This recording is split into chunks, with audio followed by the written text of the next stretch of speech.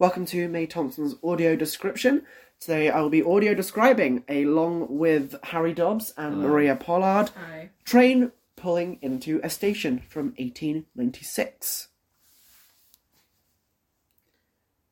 The train is pulling into the station. There's a train pulling into the station. The train is a classic steam model with steam coming out of the top.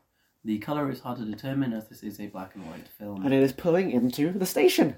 The station is unknown, the train is unknown, the destination is unknown, but we do know that a train is pulling into our station. People are walking past the train as it pulls into the station.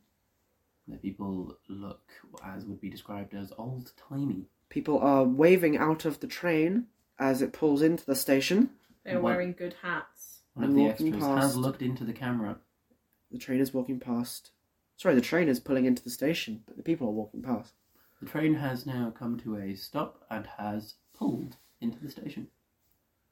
Doors are opening and people are exiting or entering depending on what they need. And that is the end. Thank you very much for listening as this train is pulled into the station, and I wish you a merry pulling into your next station. Goodbye.